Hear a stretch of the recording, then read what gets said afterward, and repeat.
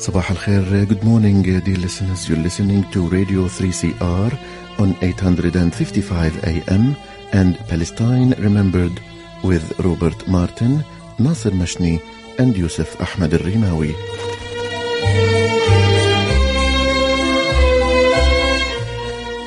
Palestine Remembered is Australia's only English language radio program that is totally dedicated to Palestine. We'd like to welcome those listening on 855 and those that will join us on podcast at 3cr.org.au.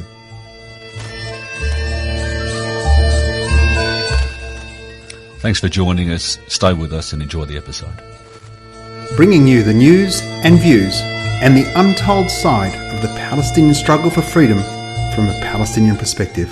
Good morning, listeners, and welcome to another episode of Palestine Remembered. Morning, Rob. Good morning, Nasser. How are you? How are you, listeners? I've had a couple of emails and texts. They're excited about talking to us live in person next week for Radiothon. So make sure you call in next week, 3CR for Radiothon. We need your support and donation. So make sure you call in and speak to Rob and I. But today we're speaking to a fantastic Palestinian out of Palestine. Today, Dr. Laith Hanbali. Laith is a freelance consultant focusing on health policy. He has also worked as a researcher, public health practitioner and doctor, volunteered as a civil society organizer, and taught on several global health programs. He earned a master's degree in health policy, planning, and financing from the London School of Economics and Political Science and the London School of Hygiene and Tropical Medicine, and a medical degree and a bachelor's degree in global health from University College in London. Welcome, Laith. You're a massive underperformer. Welcome to Palestine Remembered. Thank you so much, Nasser. Thank you, Robert. Thank you for having me on the show and for your interest in my work. Laith, we have very Palestinian guests from all over the world, and invariably, many of them are highly educated like yourself. And one of the things, I don't know that we actually articulate it that often, but a reality of Palestinians in diaspora having been robbed of their lands, their home, their hope, in many cases. Education is thrust, and the demand for education is thrust upon us. And we're amongst the most educated people on earth. And certainly, Laith, you really honor us with being on the show. But we say in Arabic, you lift our heads. We're so very proud of you. Congratulations, Laith. Nasser, that's really, really kind. Thank you. Thank you so much. Now, Laith, why don't you tell us a little bit about your Nakba story? Of course. So my family, myself, I am from Nablus, which is about 60, 70 kilometers north of Jerusalem. That means that although like every other Palestinian city, it played a very active part in the growing political consciousness around Palestinian identity in particular. You know, there are lots of stories of the old cafes being hubs for that kind of organizing and that political consciousness growing. Nablus was not one of the places that was colonized in 1948. It came under Jordanian rule, but Nablus was forcefully occupied by Israel in the Nakba, which we mark the anniversary of this week. So in 1967, the Israeli tanks rolled into what remained of Palestine, and Nablus was one of those places, and it came under military rule at that point. I obviously wasn't there for that, but I was there growing up. Israeli military rule as a child in Nablus, still, despite being quite young when it happened, recall very vividly the Second Intifada in particular, when Israeli tanks, after kind of having withdrawn to the peripheries of the cities, rolled in and did untold damage to our communities, martyred hundreds of our people, and, stationed themselves in our houses and took over buildings, and you kind of heard constant shelling, and you'd know that you were going to be going on the funeral of another martyr the next morning when that happened. You're from Nablus, and for our listeners that don't know, Nablus is very famous for its soap, but it's also very, very famous for the world's best knefe. Now, yes, listeners, absolutely. You can't see Laith, but he is about 1/5 of the size he should be, having grown up in Nablus. The most famous. It's because I walked to the furthest knafe shop around, so just to burn some of it off. You've not seen anything like a Nabilsi eating knefe from Al-Aqsa Knefe for breakfast. A piece of knefe between two pieces of bread, like a roll. Yes. And eating it as a sandwich, about 5,000 calories. So, yeah, you're set for the week then. You are set for the week. I think I'm going to get some soon, but I'll be disappointed. Oh, look, it's one of those things. You land in Palestine, you do all of the tick box things, but then the very next thing you've got to do is go to Nablus and just eat knefi. Now, Laith, you wrote an article very recently that was published, and we'll put a link to this article in the podcast, so please go there and see it.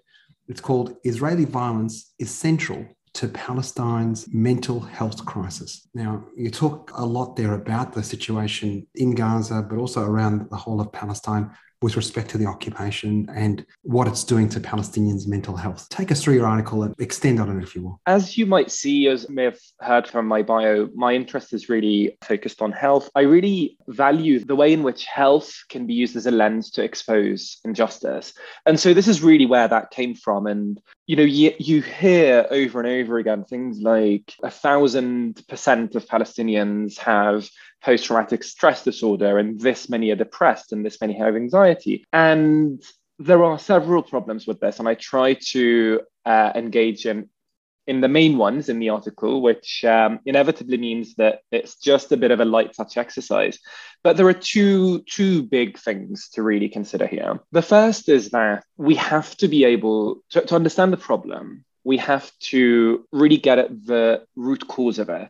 Right. So when we diagnose in medicine, you want to understand the precise way in which a disease has developed so that you can come up with the best tools to combat that disease and heal the person in front of you. Now, public health is that, but on a much larger level. It's trying to do that to communities and countries at a time. So to understand, for example, the mental health crisis in Palestine, to understand why people exhibit symptoms of post-traumatic stress disorder, which are things like flashbacks and being very anxious and things like that, depression, things like symptoms like lack of hope, not seeing a bright future, being down, not being able to motivate oneself to do things. Now, these things, when you put them in the context of settler colonialism, are not symptoms of disease. Right? Settler colonialism very clearly aims to subjugate people. It aims to make them hopeless. It aims to take away everything that people value in order to drive them off of their land and to stop them from resisting this violence, right? That is the core tenet of settler colonialism. So when we talk about these terms like depression and anxiety, all these kind of different symptoms, they're not because of a diseased mind. The Palestinian mind is not diseased. The disease is the colonial violence. And if you take away the colonial violence, a lot of these things would disappear. So that's the first part of the article, and that's one of the solutions to making Palestinians more hopeful, making them happier, making them more able to engage in planning for the future and things like that. And diagnosing the problem, settler colonialism, leads us to a logical solution, dismantling settler colonialism. And that's one part. The other part to consider is these definitions in and of themselves actually come from a Western perspective, which has been imposed on the rest of the world. So when we think about the relationship between a health practitioner and the patient, it's a very individualized relationship. And so invariably, health professionals end up looking at a very narrow set of personal circumstances in order to understand what someone suffers from, and then try to heal them on an individual basis. Now, that's how the Western medical establishment has conceptualized health. But that's not the same as what people all over the world want to do, right? So you will know, Nasser, and Robert, if you've interacted with a lot of Palestinians, as I'm sure you've done, you know that our community is very important to us. We experience things as a family, as a neighborhood, as a community, and that is both bil farah bil huzn, in happiness and in sadness, right? We experience these things together, and we celebrate each other's successes, and we console each other and ourselves. Take, for example, the assassination of Shireen Abu Akleh a few weeks ago. Every time a Palestinian would speak to another Palestinian for about a week, they would offer the other person their condolences while offering themselves condolences at the same time, because it shook an entire nation all over the world, all 10, 11 million of us. So we feel that on a community level, right? We feel both the sadness and the happiness on a community level. And therefore, that really individualized relationship between a doctor and a patient, between a nurse and a patient, is not really the way that if we were to have the freedom to organize our health services by ourselves, that's not the way that we would do it. And that's the same thing goes for a lot of other Indigenous people. And I wouldn't want to kind of speak for any of them. But when you exchange these ideas with others from a lot of other communities, they say the same thing. And we've arrived at this point where we just, impose the same Western traditions of medicine all over the world because of colonialism as well, right? So the West colonizing the entire world, telling people exactly how they should live their lives, and then telling them they're doing it all wrong while continuing to impose the same tools to fix the problems that the West created. So that is, although, Western countries do not directly colonize a lot of the world anymore, there's persisting what we call coloniality, the imposition of these Western ideas on the rest of the world without due consideration for what the people that you're imposing these things on actually want. Interestingly, and you spoke about in your article, whether it's Mohammed in the Gaza Strip following an interview with Médecins Sans Frontières, who said his mind is continually preoccupied with thoughts about war. Adel, who says we live in a state of constant fear. Everything feels stressed for himself and his brothers, his children, and his friends. The World Bank did a survey. 70% of Gazans and 57% of West Bank residents reported symptoms consistent with post-traumatic stress disorder. When we're talking about that Western construct of post-traumatic stress disorder, you speak to it very clearly. While it's the most commonly diagnosed mental health condition in Palestine, it's inaccurate because this is a Western colonial construct which assumes the event has stopped. When in reality, as you said, the using health to expose injustice, what we've got here is a mental health challenge that is because of settler colonialism. There is no opportunity for a post. It's ongoing. Yeah, absolutely. And there's another layer to it. So you're 100% right. And it's not post. It is, this constant trauma. So that immediately goes out the window. But there's another layer to this, which is that, and I couldn't fit this into the article, but post-traumatic stress disorder actually came out of a definition of a disease that, soldiers returning from war were suffering from. So they would go and do all sorts of atrocities all over the world to brown and black bodies. And then they would go home and be preoccupied while in complete safety by the horrors that they witnessed. And you couldn't see my air quotes there, but there were air quotes there because they were the ones inflicting them, right? So they were inflicting that violence, and then they would go back and, while completely safe, have, fears and stuff. And so that is, post-traumatic stress disorder was also a product of imperialism and colonialism because they were sending these young people out to do their bidding, to be violent towards people, to subjugate people. And then those people that were committing that violence were then suffering all of these horrible ailments when they came back. But there's a really kind of important part of this, which is that they had returned to safety and then they were suffering these symptoms. So, in the Gaza Strip, one of the most densely populated places on earth, where we've had, a teenager has suffered through 4 wars, 4 assaults, 4 brutal massacres during their lifetimes, they're obviously going to be preoccupied by thoughts of war because they've seen so much of it and they don't know when the next one will take place. So we go back to the fact that that's not a sign of a diseased mind. That's just a natural reaction to the reality that that person is living. I think people need to also realise that the colonisation, it's calculated. I mean, the Israeli soldiers go through the villages at between 2 and 3 a.m. in the morning because they want the children to feel unsafe. They could go through any time during the day, but they tend to go at night. They tend to beat the parents in front of the kids. And it's calculated because they want to do this to the entire population, beginning from a child all the way up to the elderly. That's correct, yes. Isn't it? Of course, it's 100% correct. And that's very accurate. And it is clear from the testimonies of Palestinians that that's what happens. But it's also by the admission of the very people who commit that violence that that's what they try to do. And it's the same when people try to, and it's, that's part of that attempt to subjugate, the checkpoints, the wall, the incarceration, the house demolitions of anyone who dares to resist, the months and months that people spend in jail for throwing a stone, like all of these things. Obviously, some of these things have more than one aim, such as the wall, which also, takes over a lot of farmland of Palestinians and cuts people off from their families and from their land. But it definitely has a primary purpose of subjugation as well. So the entire apparatus of the Zionist occupation inevitably creates these situations. There's not a disease of the mind.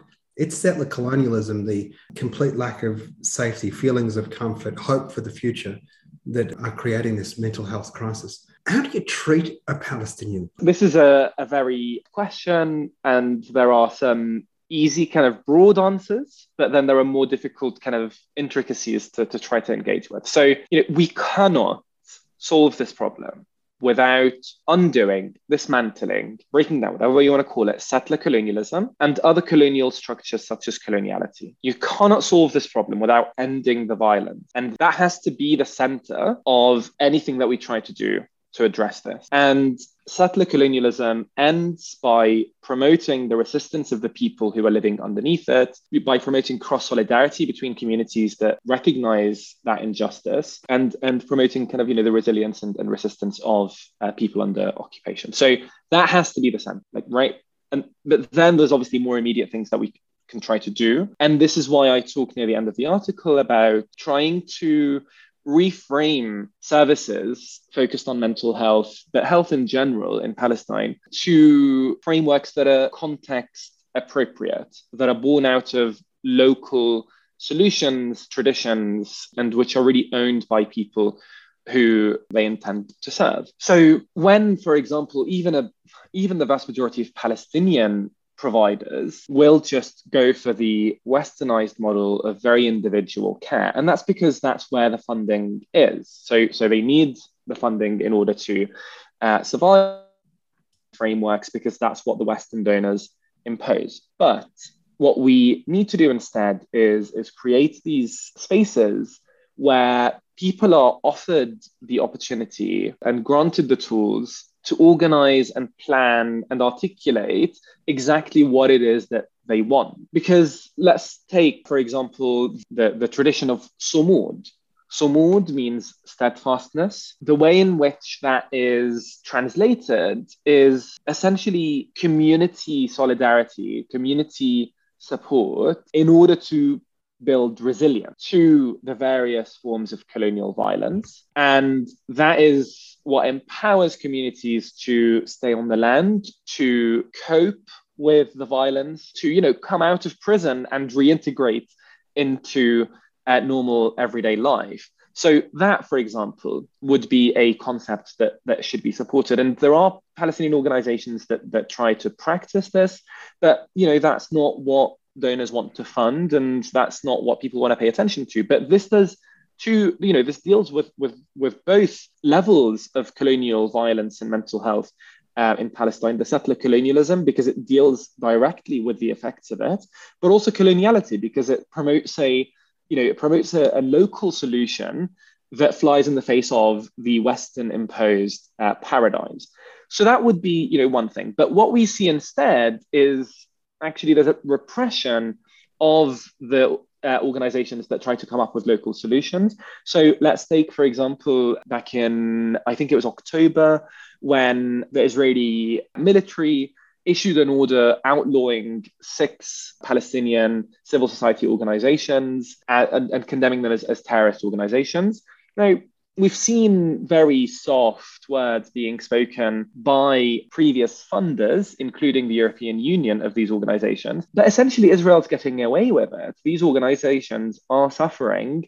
Their members are being, prohibited from traveling. Their work is being repressed. And there isn't really proper assistance, even from the donors of these organizations, that very explicitly said that there's no credibility to Israel's claims that these are terrorist organizations.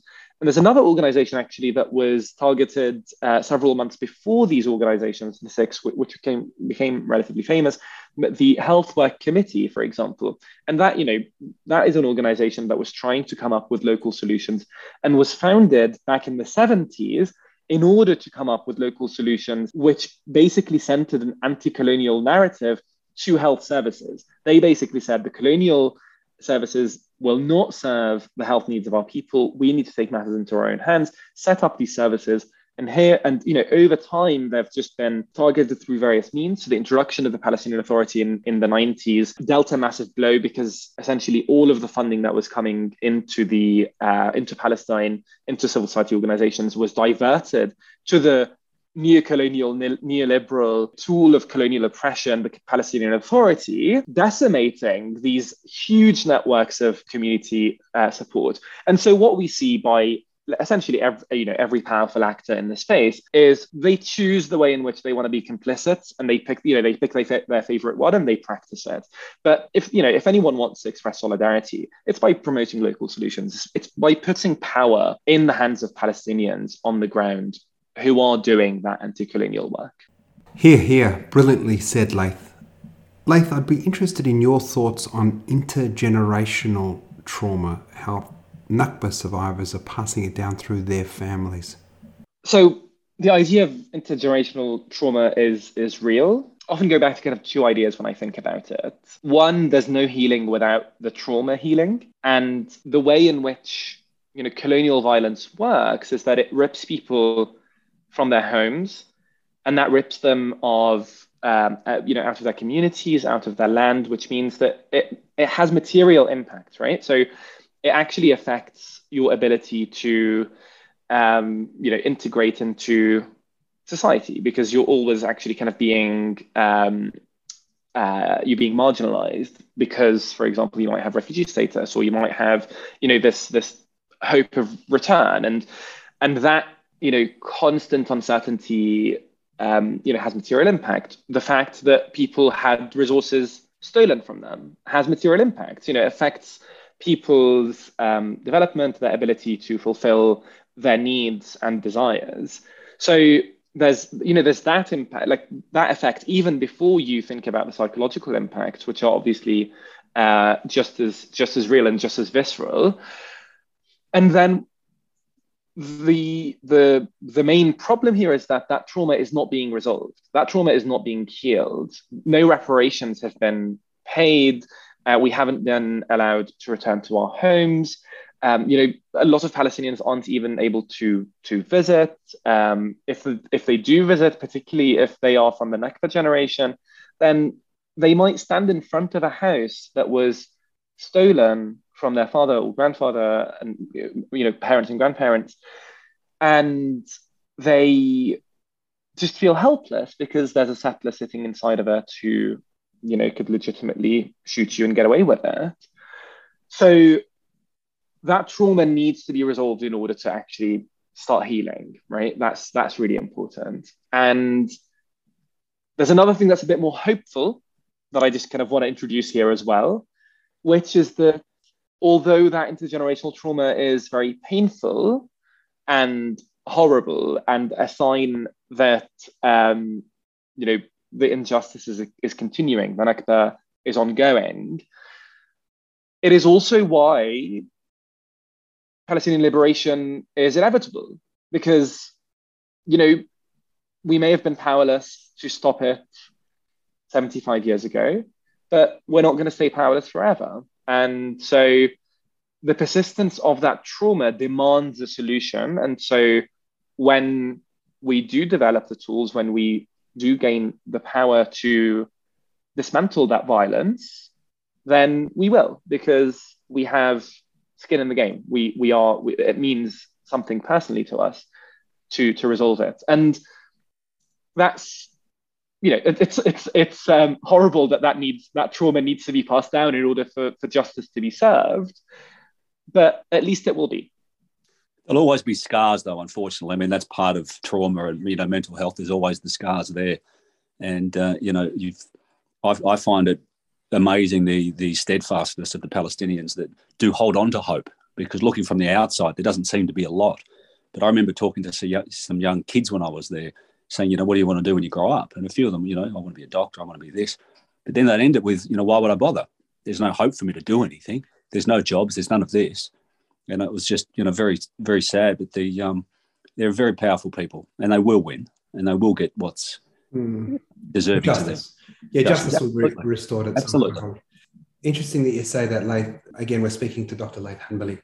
The connection of an indigenous people to their land is unbreakable. And this is, one of the core tenets. And unlike, let's call it, and I hate to say this, effective settler colonialism, and I'm saying it's effective in air quotes, ladies and gentlemen, because of what white settler movements were able to do in Turtle Island in North America, New Zealand, and here in Australia. In Palestine, they failed.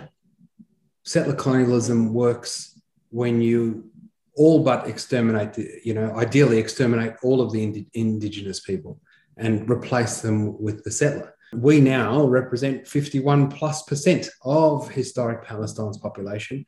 And as B'Tselem and Yesh Din, Human Rights Watch, and now Amnesty International have said, we're living in apartheid. You're living there, Laith. Tell us a little bit about apartheid for you, how you've experienced it. The first thing, because it's hot today, the first thing that comes to mind is the number of times in the summer that water just runs out. Whereas an Israeli settler, living on, for example, the village of Rujib's land, or, on the lands of the village of Beta, just a few kilometers east of here, enjoys 4 times as much water as we do, for example. I might have to go on a work trip to Bethlehem next week. A settler who lives really close to where I do would be able to drive there through kind of huge, well-maintained bypass roads and get there probably in about an hour and 15-ish. I'd be very lucky if it took me 2 hours. Similar story with electricity, similar story with access to land. And we haven't even started on, what actually happens in the courts. So you're talking about complete segregation with regards to basic infrastructure, with regards to basic services. The same pattern is repeated in health services. If I were to get sick, in education, you've got, these new laws coming in where the Israeli military controls the number of academics and students that come from abroad to study or teach in Palestinian universities. When a staff member comes to a Palestinian university from the outside, they are not allowed to spend more than 1 term there, and then they would have to go away for 9 months and then come back 9 months later, and they're not allowed to serve, a university for 6 months straight. That is the new rule about academics coming from the outside. So you've got this kind of complete control. Robert is rightfully outraged. I guess you haven't heard about that until now. Well, it's just so unbelievable that people don't believe it. It's so outrageous. Yeah. So you've got these things, and we're just talking about everyday life. We haven't talked about the fact that let's say I wouldn't do this because I don't want to associate with any settlers, but let's say a settler and I co-conspired in a crime and carried it out. I would be charged and trialed in a military court with a conviction rate of 99 point something%, whereas the settler would go to Israeli civilian court. There's a massive kind of hoo-ha going on at the moment about the extension of emergency powers to grant, essentially to extend Israeli laws to settlers in the West Bank. And that gets renewed every 5 years. And there's a lot of kind of fuss being made about it, but it will pass. Everyone's made it clear that it will pass. But essentially, they are Israeli citizens living on what the international community even considers to be Palestinian land. And it's just an extension of colonialism that started in 1948 and was expanded in 1967 and continues to expand and has continued to expand every day since as well. So that's the reality of apartheid on the ground. It's a completely segregated system where Israeli settlers live one life and Palestinians live a completely different life. Just on that Israeli settler, illegal settler, he wouldn't go to court probably, would he? The chances of him getting charged are very slim anyway. Yeah. It depends what the crime was, Rob. I think if they ran over a Palestinian, they'd find a way to convict Laith, but they'd let the settler go. Right. Yeah. Laith, we've run out of time. Thanks so very much for joining us, Dr. Laith Hundley. Now, make sure you go to the podcast, ladies and gentlemen, and click on that article. You'll be very impressed with Laith's writing. We'll put a couple of other pieces in there as well. Thanks so much for joining us, Laith. Thank you so much for having me. It's been a great conversation. Thank you so much to your listeners as well. Thank you. We'll do it again. And Rob, I look forward to seeing you in the studio next week, and make sure you call in and speak to Rob and I for Radiothon 3CR. Thanks for listening. Share the podcast, and remember, there's never been a better time for a free Palestine.